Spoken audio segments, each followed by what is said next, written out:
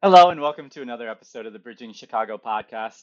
I'm Nathan, your host for today's episode, and today we are continuing our conversation with Jim Elliott and Tina Marie Hernandez of Dive Heart.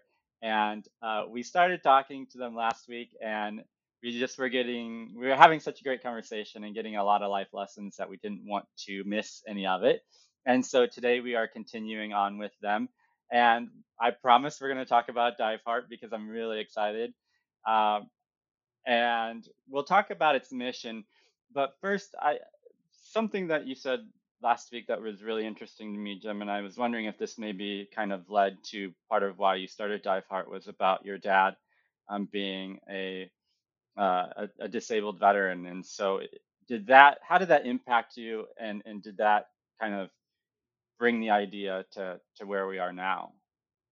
Yeah, it had a lot to do with my top understanding of individuals with disabilities. Being around Hmm. veterans in the hospital helped me a lot because then it was not foreign to me at all. Some people are uncomfortable approaching someone in a wheelchair, for example, and Yeah. I'll say take a knee, and so so you get eye level with that individual. I do Mm. that today when I meet someone in a wheelchair, so I'm not looking down at them.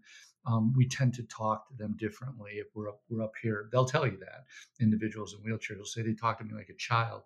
So learning that was very good. And then having a friend with cerebral palsy that I would walk to school was also good. I was always around. And then having children with disabilities and guiding and teaching blind skiers in the 80s and developing that program and then bringing that what I learned there to Dive Heart was it all kind of built on itself. Yeah.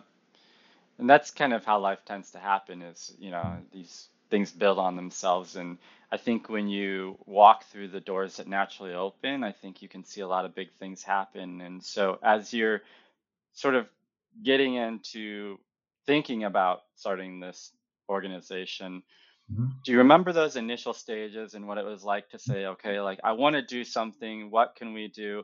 I mean, I'm sure with the two of you, it wasn't like, we'll think about it. We'll, see if we someday we want to do it because your energy is just amazing. So I'm sure it was like, I want to do something, let's do it. But can you share with us like in those initial stages, in the early days, sort of how you Yeah. went from I want to do something to we're starting this organization? Yeah, it was kinda interesting because I was, as a young journalist at the College of DuPage, I working for the paper, I wanted to, I wanted to take experiential things, so, Hmm. I took fencing and I took scuba diving, in case I had met someone like Jacques Cousteau, and, but a lot of people don't know who that is if you're under 40, but, so that was really why I took diving. I had no burning desire to become a scuba diver, but Yeah. once I did it, I'm floating in the water, 10 feet above the bottom of the ocean or whatever, and I'm going, "Oh my god, this is amazing."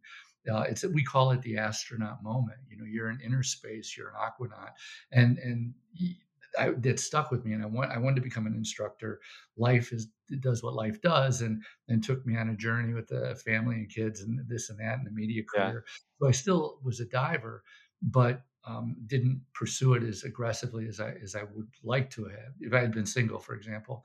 But then when I hit my oldest daughter was born blind, and we got into the skiing thing in the 80s, I took I immediately it was like an epiphany. It's like, when I'm skiing and I'm teaching a blind skier, it takes me if we only do it on weekends, it might take me 3 or 4 weekends to teach them how to get acclimated to the equipment and to learn how to feel the fall line and initiate turns and this and that before I can start guiding them down the hill. Yeah. In 30 minutes, I can take you out of a wheelchair and you may never have been in the water before. And I can teach you how to think about using your breathing to control your buoyancy. And in 30 minutes, I can have you standing up at the bottom of a pool, looking down, going, "Oh my God, I'm standing up for the first time since my injury, or maybe the first time in my life."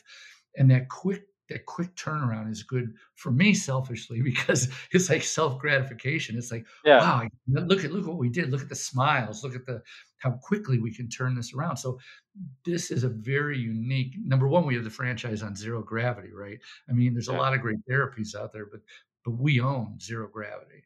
Yeah. And so by using zero gravity and this quick turnaround and building confidence and independence for the individual with the disability, it helps us be able to just like boom, boom, boom. You kind of turn lives around really quick. Yeah. Yeah. Yeah. And in some ways, we all have to find our own way to do that. And I think that going from like I want to learn just to scuba dive, I want to learn about this to like this is going to be my livelihood. Because even if it's something that you enjoy, it's what you do for work now, right? So uh, how do Well, he you doesn't take? get paid. So he doesn't get paid. Thank God he did well in the media I business. get to volunteer. Yeah. Yeah. Okay. But I think that, to go back to when he started this, because of the way he saw what it did for his daughter as far as building her confidence and it changed her, right? Mhm. He said it more than once where it changed her from being someone who was angry about being a person who couldn't see like everybody else to someone who could take pride in saying, I ski. And Hmm. that one little bit helped Hmm. change everything for her and helped her go, well, I can ski. You know what? Maybe I do want to do well in school. Maybe I do want to graduate and do this. And that's the type of story we see over and over again with the people we work with today, right? Hmm. You give them an experience that shows them they can do something that maybe they did not ever plan on or imagine they could do. And now they've met friends, they've done something exciting, even, and I'm saying even just in a pool, but mostly in a pool, right? Yeah. That's where we Yeah. start everyone. They have these experiences, and someone actually did some research that showed the first 50 experiences really you get that same kind of adrenaline high that oh, I just did something really Yeah. exciting, and that pulls them or pushes them. It helps guide them into a different mind space, as well as getting them to look at those open doors that you just mentioned and walk through a couple more of them that maybe they weren't going to walk through.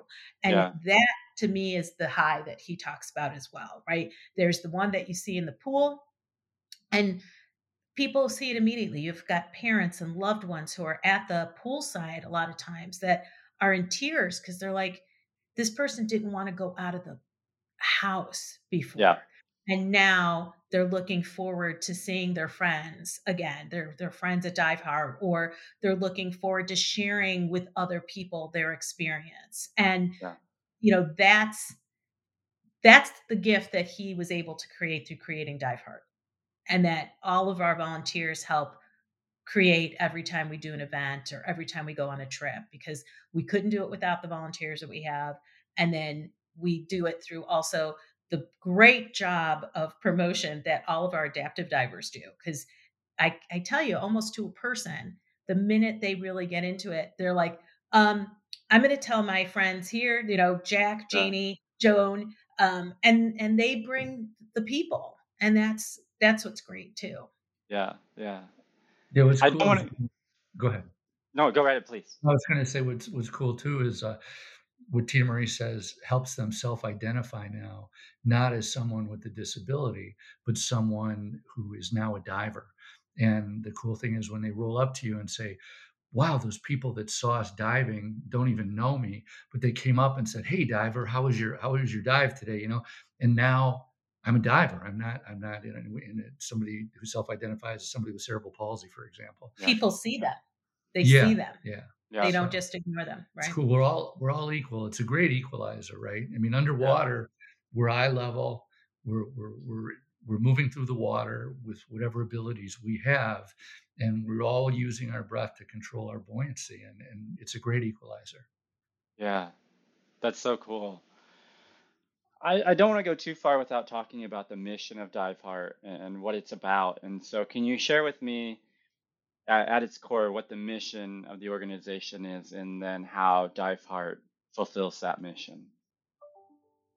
Go ahead. So the mission that we have is really what we've been speaking about. It's to get people into the water to help them build confidence, self-esteem, independence, to help them see themselves as more being able to do more. And that's why we use the tagline, imagine the possibilities, right? If you can do this, there's so many more things in the world that hopefully you can be open to.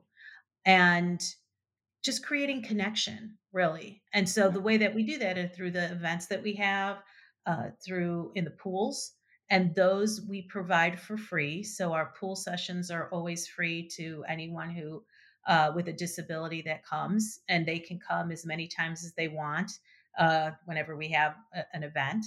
And then, we try to do it through training. If someone says, "This is amazing, I want to be certified," so then we can do that. And then once they're certified, they're like, "Well, I'm not certified to go in the pool. I'm certified to go in the ocean." So now we have trips. So we Wow. fulfill the mission through doing all these types of things to the continuum.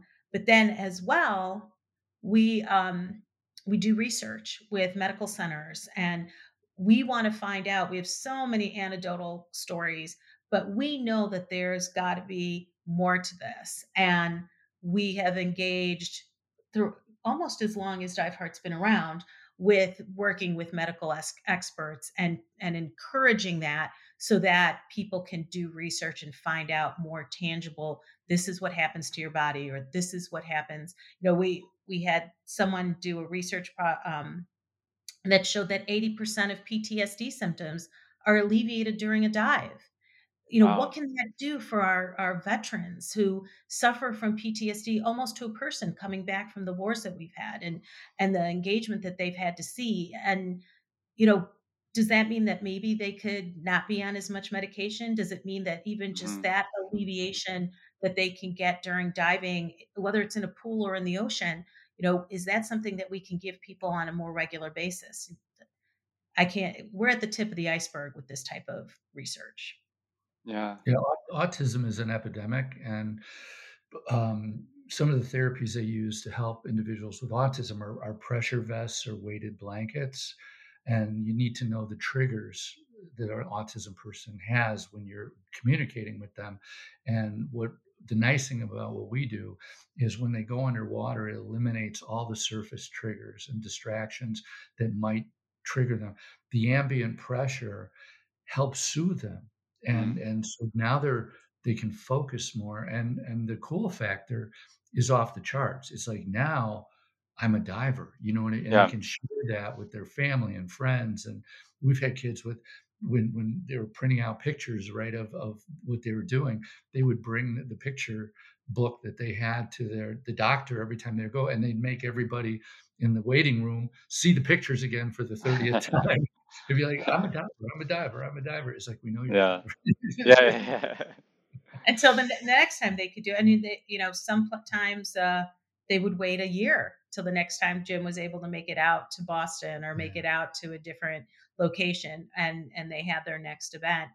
Um, but that's how we do the mission, and we do a lot with education and outreach. Not enough people know that this is a possibility. We get such good reaction from people who want to help people in the water as well, because without them it doesn't happen. So it's Yeah. very community based in the end, although we're global, right? So Yeah. we're Yeah. global, but every place where we have these programs, it's about the community there. I tell people it's not about scuba diving, it's about taking the individual with the disability and creating a paradigm shift in their life. Now it's not Johnny in Okay. a wheelchair anymore. It's Johnny the scuba diver. And he goes, "Wow, if I can scuba dive, what else can I do?" And he goes on to take other challenges on his in his life. He may never get back in the pool with us, but he'll go and Yep. pursue other things because now he's a diver. And we try to point them towards being good stewards of the environment, coral reef restoration, Okay. marine biology. And what's really cool is people that witness what's going on will come to they've come to me several times, and Tina Marie, and said, I was afraid to take on this challenge in my life until I saw, Michael diving, and getting out of his wheelchair and doing this. And Hmm. if he can do that, I can do this, right? Or my Hmm. blind daughter skiing. If she can ski and she's blind, I can do this. And that ripple effect is very powerful. And if we could Yeah. take, a million people and make them adaptive divers tomorrow, imagine the millions that they would influence and inspire them to do things they didn't think they could do. And it's all such a positive thing that Yeah. it just, that ripple effect is one of the things I love. Yeah, I'm thinking about, you know, I feel like in my generation, depression is really an epidemic. There's a lot of people, and it could be that we're just paying more attention to mental health, and so we're understanding that a little more. But I feel like there's a lot of people that deal with depression and anxiety, and when you're sharing about, especially when you're sharing about people with autism and diving and how they kind of feel wrapped up and safe and like the world is shut out a little bit, I think about the effects that diving could have on depression, anxiety, or mental health issues in the same way of like when you feel like you're wrapped up, you're safe, it's just you in the water. And I mean, I feel like that could be really helpful there as well. I Mhm. agree. We've talked a lot about this, and we're about to be working with some, a young person who is dealing with depression Mhm. specifically. Wow. And because we work with a lot of people who have comorbidities, right? So you were in an accident, you're now using a wheelchair, you now have to use a cane, or something else. Maybe your sight was injured, and you are dealing with that new reality as well as depression, right? So we Hmm. see a lot of that, but now this person in particular, his father approached us about giving him this experience because specifically about his depression. Yeah. And there's various ways that we could approach that. You know, in some ways when people start giving back, so if they were a volunteer, you get a lot of our volunteers get this sense of purpose, this sense of helping someone else brings you out of yourself and really does help you feel better just about the world in general. So there's that approach of helping someone with depression just kind of get out of themselves and be able to give back to someone and see something positive, and it's something positive that they helped create. So Yeah. that Yeah. that helps. But then you also have the person who could also be on the scuba dive, scuba and learning how to scuba dive and getting that experience. But either way, whether you're the volunteer or not, you could both be under the water. And every diver is going to tell you when they go underwater, they have a pop, it helps them, right? Yeah. It Yeah. helps them. And so I think that there is something there for people, and you're right, younger people are struggling, and there's a lot to struggle with. Yes. um, there's a lot to struggle with. In these past few years, we even took away the physical support that people would need. You're not Right. able to Right. be there in the presence of someone else that could give you that, even just a hand on the shoulder, or the squeeze that says, "I'm here for you," right? Yeah. That has been taken away from a lot of young people because of the pandemic, and hopefully we'll get back to that. Hopefully we'll get back to being able to be there for each other, both verbally, physically, the whole thing, so that we can help alleviate some of the suffering that people are going through. Yeah, one of our goals is to build a warm water therapy pool, a deep pool, where we Okay. can see the benefits of PTSD relief and things like that, but also a place which is kind of an incubator for researchers and rehabilitation. So now, if you want to do a study on autism and scuba therapy, Midwestern University did the first one with us years ago, and let's say you want to do something on Parkinson's, or you want to do something on mental health, or you want to do something on spinal cord injuries or Alzheimer's. I mean, I mean, we know what, for example, the medication. If you're taking medication for something, we know what the results are at 1 atmosphere, which is what we're at right now, right? When you go down 33 feet, now you're at 2 atmospheres. And then Mm. when you go down to 66 feet, you're at 3 atmospheres.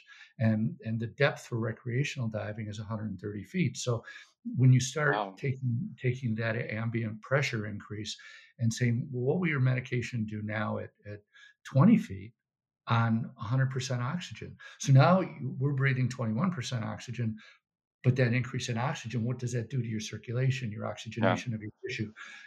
Maybe physiologically it helps you in some ways, but maybe psychologically it helps you in other ways. And maybe Yeah. the medication reacts differently with increased oxygen and ambient pressure increase. So there's a lot, we're at the very tip of the iceberg when it comes to scuba therapy research, and this facility that we're aggressively working on is going to be, I think, like I said, A an game incubator, changer a game changer, for right? sure. Yeah. Yeah. Yeah. Not that you would let them stop you, but can you share about some of the challenges in organizing a nonprofit and just running this day to day? What have been the challenges and what keeps you going during those? Well, at the very beginning, I can tell you that when I left the successful career in the media business and I decided to do in diving what I had been doing in skiing, this little club kind of thing, and I decided not to take an income. I laid in bed 2 days and stared at the ceiling and went, "What were you thinking?" Yeah. So Yeah. it's that realization that, oh my God.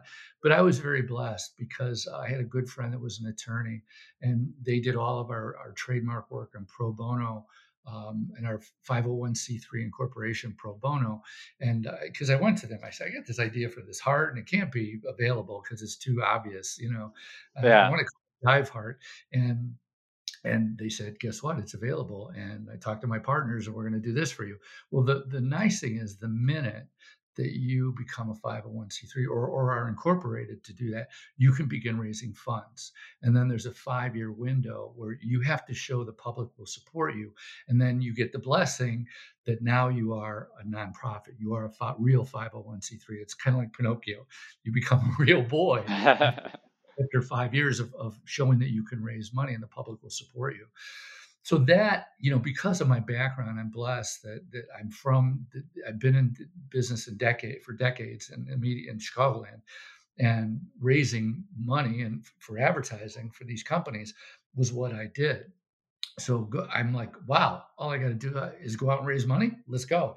So I had an advantage that way, where somebody who might be a writer and not have any experience in marketing or sales or advertising or promoting or any of that, and not have the entrepreneurial drive maybe that I did, would maybe struggle or depend on others that maybe weren't as invested Yeah. in their or passionate about what they did. So I've been Yeah. very blessed in finding people like Tina Marie and others, board members and volunteers that understand that passion and feel it and contribute and identifying skill sets. I mean, my first board was, okay, I'm going to need somebody in accounting. I'm going to need somebody Hmm. in IT. I'm going to need somebody in marketing. I'm going to need somebody, Hmm. and you kind of bring together a team that's going to complement what you want to do.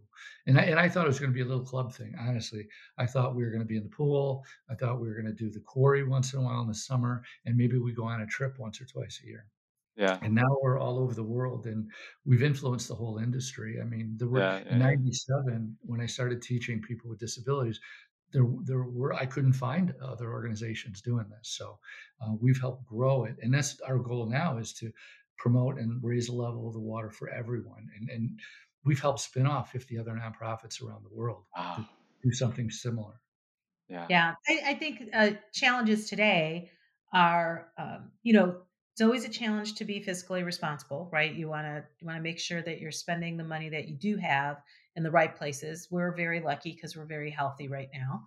Um, we're niche, so when you get injured or when you land in the hospital, or if you have a child with a challenge, not anybody I think goes, oh, but they can scuba dive, so that'll Yeah. be good. So Right. Right. but we want that to happen more often. We want people to go, well, there's this program and maybe I can get into this program, and have it there for them, and have people know about it. And then also pools. So right now, before we have our own pool, which is part of the reason why we want to get it, is struggling to find pool time. Um, Hmm. when we help people, we can only help so many people at a time in the pool. We might be able, if we have a pool all to ourselves, we could probably get 5 individuals in every hour, right? Yeah. Well, that's different than a pool going, I can get 20 kids in the pool for an hour if I teach them how to uh, swim, right? Yeah. Yeah. So it's difficult in that way too, because we need teams to be helping people in the water. I and thankfully here in the Chicagoland area, we do have people who are generous. We are able to find some pools. We do have volunteers. So I'm thankful for all of that. But that's always a struggle for us as well, is finding that. Now I'm hoping we just had the premiere of the documentary, that being on Amazon Video will help people know us. That's hopefully going Yeah. to do some of the work for us with outreach and letting people know this is a possibility. And then just keep doing what we're doing. Keep making sure that we're the leaders and safety around this, and making sure that we continue to deliver on our mission so that it continues to grow. Yeah. Tell us about your big weekend because we're recording this just before Memorial Day, and we know that you had the premiere and a big weekend. So tell us about the premiere and Yeah, well, what you were able to share with the world. we So were their really idea. excited, right? We were real, or I was, but we were both really excited when David created the documentary, and Adapting to that. when we didn't think it was going to happen so quickly. He's the type of person, he's like, I'm on this project, I want to see this project fulfilled, and then I'm going to get on to my next project. So love that about him. Hmm. But it happened pretty quickly, and I immediately was like, we need to do premiere.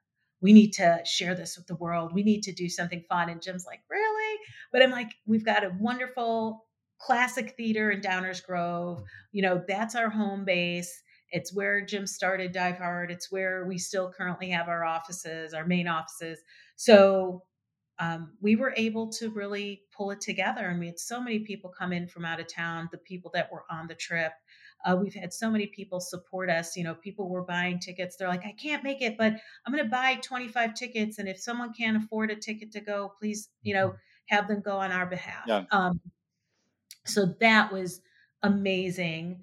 And then we had a little red carpet. We had, where people Celebrity. could come and take a photo in front of it. We had the filmmaker there, so he did a question and answer. We also, one of the things I was really excited about was there were some pieces. There was a piece that was done in particular a few years ago by some young um, high school people at the time. They are now in college, but they did a piece on us that I just love and I play every time we do a Zoom presentation. And All female. yeah, it was three young women, and two of them were able to come, and they were actually able to see their piece up on the big screen. Wow. So it was a great, it was a gift back to them, but it's always a gift to us because their piece is going to be with us forever. Yeah. And Yeah. I told Jim we really need to promote that more, because I would love other young people that want to get their hands, wet. Like, we're all about opportunity, and Hmm. opportunity to do things like this. If they want to create their own little mini documentary because they're in film class, or because Mhm. they want to try something out, we're here, because there's all sorts of stories that can be told. Yeah. Yeah, mentoring young people is really important, and the documentary is called "Adapting to Dive," and if you were to do a Google search on that, I mean, it comes up right away.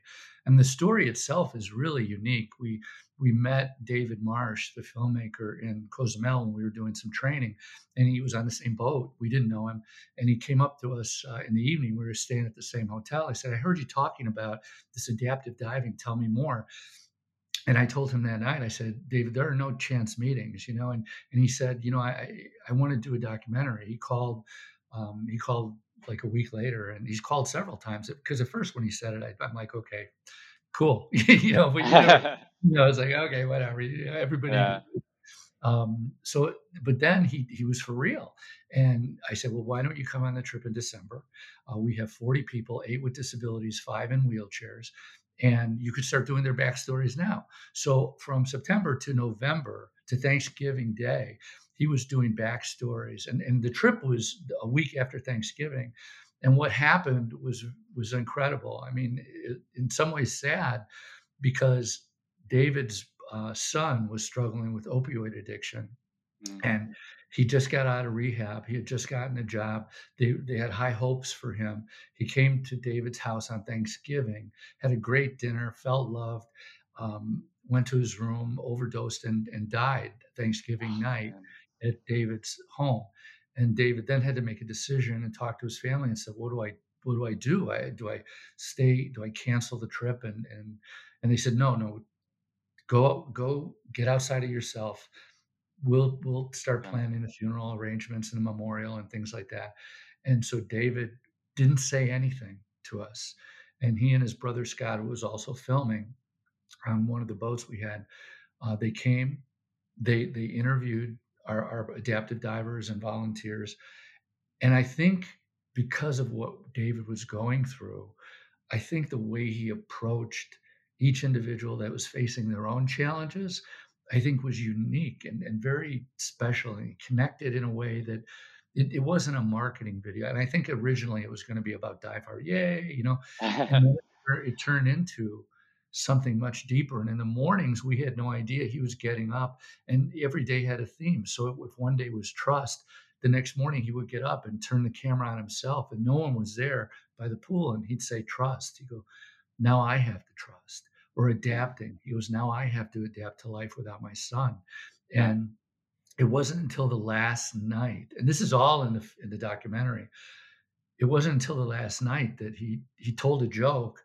He was the last one to talk out of the 40 people, and then he said, "What you didn't know was this." Boom, my son died, on Thanksgiving, and I came, and I didn't want to say anything because it's not about me. I didn't want to distract from Yeah. your stories, and it just made it so powerful and so special. And as he put it together, it just became this magical thing, you know. Yeah, it was it's about his journey, Yeah, to start of his healing and what he experienced with these people who have challenges every day of their life, right? Yeah. Every Yeah. minute they're alive, there's a challenge for them to face. And he has this challenge that he'll have for the rest of his life, and he kind of juxtapose them against each other, and how he was able to find um, some inspiration in what he saw, in Hmm. how the Hmm. people that he met on this trip. So it's really moving. Jim and I were very lucky to have seen it 3 or 4 times before it was released, and help with the putting it together. And I'm really excited that we can share it with the world, and having it on Amazon Video really helps us do that. Yeah. So I encourage anyone who wants to see it. It's an hour of your life, but maybe you'll find some inspiration. Yeah. I know we'll definitely watch it, and we'll make sure to share with everyone how they can watch it. Um, I love organizations that are doing just big work out there, and no matter how many lives you touch, it's the quality that really matters, and the work that you're doing has such quality. What do you hope for the future, not just of Dive Heart and its people, but what do you hope for the future of our communities, of our city, of our area here in the Midwest? Because I mean, you don't have to look very far to see some really painful stuff happening.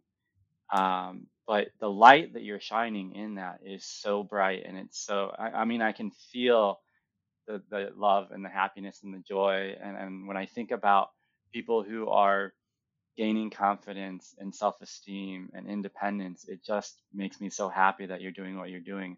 And so, what do you hope for the future of Dive Heart and for your community? Oh, I can jump in you really go. quick. The land that we've been promised for the facility is in North Chicago, which is an underserved community. Yeah. And what I see happening is that once we can get to have this destination, we can now teach kids who would never have a chance to get in the water to swim. I mean, kids all over the country die in inner cities because they don't get that opportunity. They don't get to go to swim lessons and things. Yeah. Yeah. We get to do that now. We get to help them, and then we get to point them in a direction where they can go, wow. I mean, I could be a marine biologist. I could.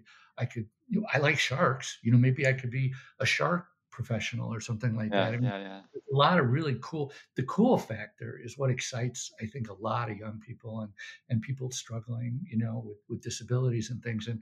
And I think we're good at taking that excitement and channeling it in a lot of different directions.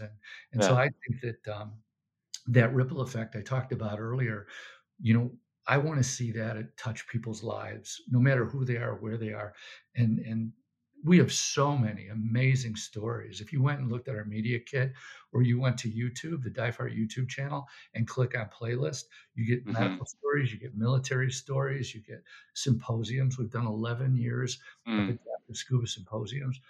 Top university medical professors and researchers from around the country have I mean, it's a university course that we have online that people could go, wow, Wow. look at this story. This Yeah. guy's standing up for the first time, and now he has a new lease on life. And sharing, stories stick, right? So if we can get people to look at the stories and share those stories with others, it can change their lives. I mean, simply just watching a story and listening to somebody who's struggling with something overcome that. And I think that'll, stories stick. And I'm big on that. Yeah. Right. Yeah. For me, I want to continue uh, expanding, like Jim said, if we can have people to help change them, not change them, help give them hope. It's about hope. It's about healing.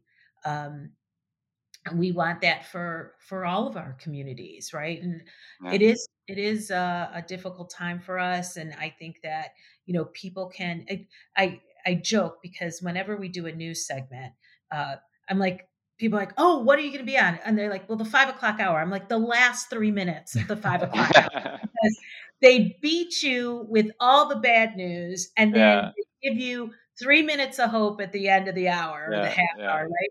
And Ta-da. I hope that we can expand that, right? Let's be Yeah. positive a little bit more of that half hour if we could. Or, people get their news from all over the place these days, but, being able to tell our stories and have people hear them so that maybe we can, bring a little bit to their lives, bring some hope, some happiness, you know, every day something happens where I'm just like, we're going to be okay. People Yeah. are good, right? People, if it's they call, I mean, we needed a vehicle so badly, and this woman calls us out of nowhere and just says, I really would like to help you with getting a vehicle. Okay, and it happened, and we have this beautiful van now, and I'm forever grateful to this woman, and Yeah. we named it after her. We have a little sticker of Betty on the door because we think about her every time we get into that vehicle now. And it's things like that, but it doesn't have to be a huge thing. I remember we had a water problem, and one of my little neighbors who was 7, gave us, I swear it was his lunch money, or maybe it was his allowance, and he just said, I just want to help Dive Heart. And it was Oh, like $1 and some change. And you yeah. know when people do that, they give, no matter if they can give us $1,000 or they can give us $5, it makes a difference, and it Yeah. makes the world better, right? They Yeah. feel good because Hmm. they gave. We feel good. And sometimes those $5 donations mean more to me, because if I know the background of why, they gave it, it just, to me, it's about making the world a better place. So I'm all for it. Yeah, as a, Right. Yeah. as a journalist, I can say that this is not new. That they've known since newspapers first came out that if it bleeds, it leads, and that's what sells newspapers back in the 20s, and that's what everybody lives on now. They need to get those numbers, and Yeah. we understand that. But how we perceive things is very important. I mean, there's a book that I try to push, and it's called The Obstacle is the Way by Ryan Holiday. And it's very simply, taking an obstacle and turning it so that now you're taking lemons and making lemonade. How you look at the news, how you digest it, where your head goes. Are you going to spend all day being depressed because something happened and it didn't even really affect you, but you're upset about it? You choose to be upset about it, or you choose to take action and go, I do feel bad that this happened. I can't personally do anything about it right here, but I can do something positive to help Hmm. someone else, like Tina Marie said. And that's the best way to get outside of yourself, right? And take that action, and then just have a persevere, have a goal. Our goal, this was not our goal to be worldwide. It was simply it. But when things happen, present themselves, then you begin to see opportunities and go, wow, Yeah. We can do this. And when things shut down, like when the training stops or when the research hits a brick wall, we go, that's okay. We'll pivot, and now we'll go to outreach and education, or we'll go to something else that we do. And we have about 5 books of business: the research and the training and the trips, and we just simply focus on that. We do cool stuff like we take old wetsuits and we bring them to a recycler, and then so they don't go in a landfill, and they Yeah. make Yeah. posters and yoga mats and welcome mats with our logo. We use those then to raise money to help Wow. fund the program. So it's kind of a cool way. You're helping the environment, you're helping raise funds for programs for individuals with disabilities, and we kind of, that's our mindset. It's kind of always Yeah. thinking of ways we can repurpose and leverage things. And we take broken masks and fins and we give them to school art departments, to do scuba art projects. So it's really kind of cool. Yeah, and Yeah. you were making me think of something that I read a story where you need to be ready. Like opportunity is going to come to you. And if you wish, so say you wish to be a ballerina, right? And people are telling, oh, you're never going to be a ballerina. You don't have the body form. You don't have this. You don't have that.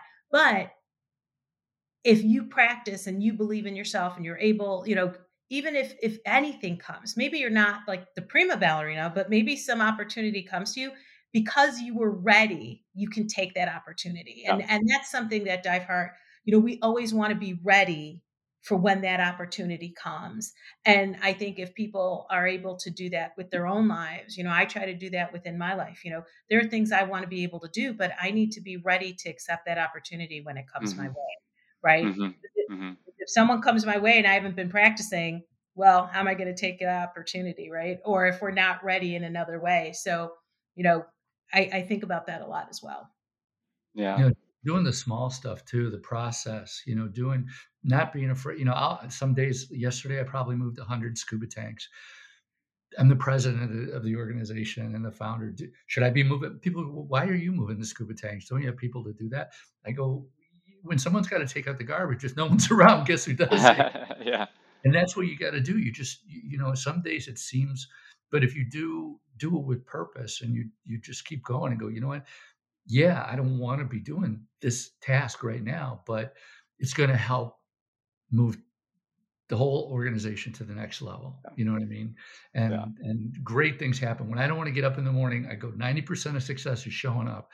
I get up and I have a cup of coffee and I just go, something good happens. I go, wow, if I hadn't have gone into the office or I hadn't have done this, that good thing wouldn't have happened. And Yeah. so we're always looking to turn over the rocks and find that magic moment. Yeah. Well, you've certainly given us a lot to think about, and we are so grateful for your amazing work. We're just sharing stories here of people and organizations that are doing big work, and so we know that time is really valuable, and so we thank you for sure for your time, and thank you for what you're doing with Dive Heart, and just we hope that you keep getting resourced to continue to do that and keep getting blessed in that. So thank you for your time and thank you for sharing about Dive Heart. I want you to leave us with ways that other people can connect with you, where they can find you, and where they can learn more about the organization. Well, our website is diveheart.org. And if you want to connect with us, it's info at diveheart.org is our email address. And just send us a note and say, hey, I want to volunteer, or I'm interested in a program, or, I want to learn how to scuba dive. What can we do?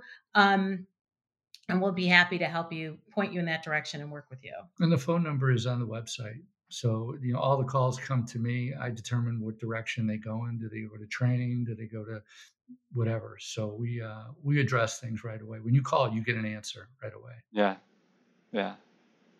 Well, thanks again. I really appreciate your time.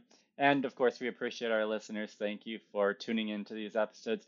You can find all of our episodes from our previous 4 seasons and our current season 5 at www.bridgingchicago.com. You can connect with us on Twitter and Instagram, where our handle is at Bridging Chicago. And of course, you can find us on LinkedIn by searching Bridging Chicago. Thank you for joining us. We hope that you enjoyed these episodes. Make sure you go back and listen to part 1 of the Jim and Tina Marie's episode if you haven't. And thank you. And we look forward to seeing you again on another episode of the Bridging Chicago podcast. That's great. Let me stop the recording. Thanks for listening to this episode of Bridging Chicago, as produced by the SATC Solutions Center. Nothing contained in this podcast shall constitute financial, investment, legal, and/or professional advice. No professional relationship of any kind is created between you and the podcast host or guest. You are urged to speak with your financial, investment, or legal advisors before making any investment or legal decisions. Furthermore, the opinions expressed in this podcast are not necessarily the opinions of SATC Solutions Center, SATC Law, or any of its employees. This podcast is created by the hosts and guests' individual capacities. All opinions on this podcast are or have been rendered based on specific facts, under certain conditions, and are subject to certain assumptions and may not and should not be used or relied upon for any other purpose, including, but not limited to, or use in or in connection with any investment purposes or legal proceeding.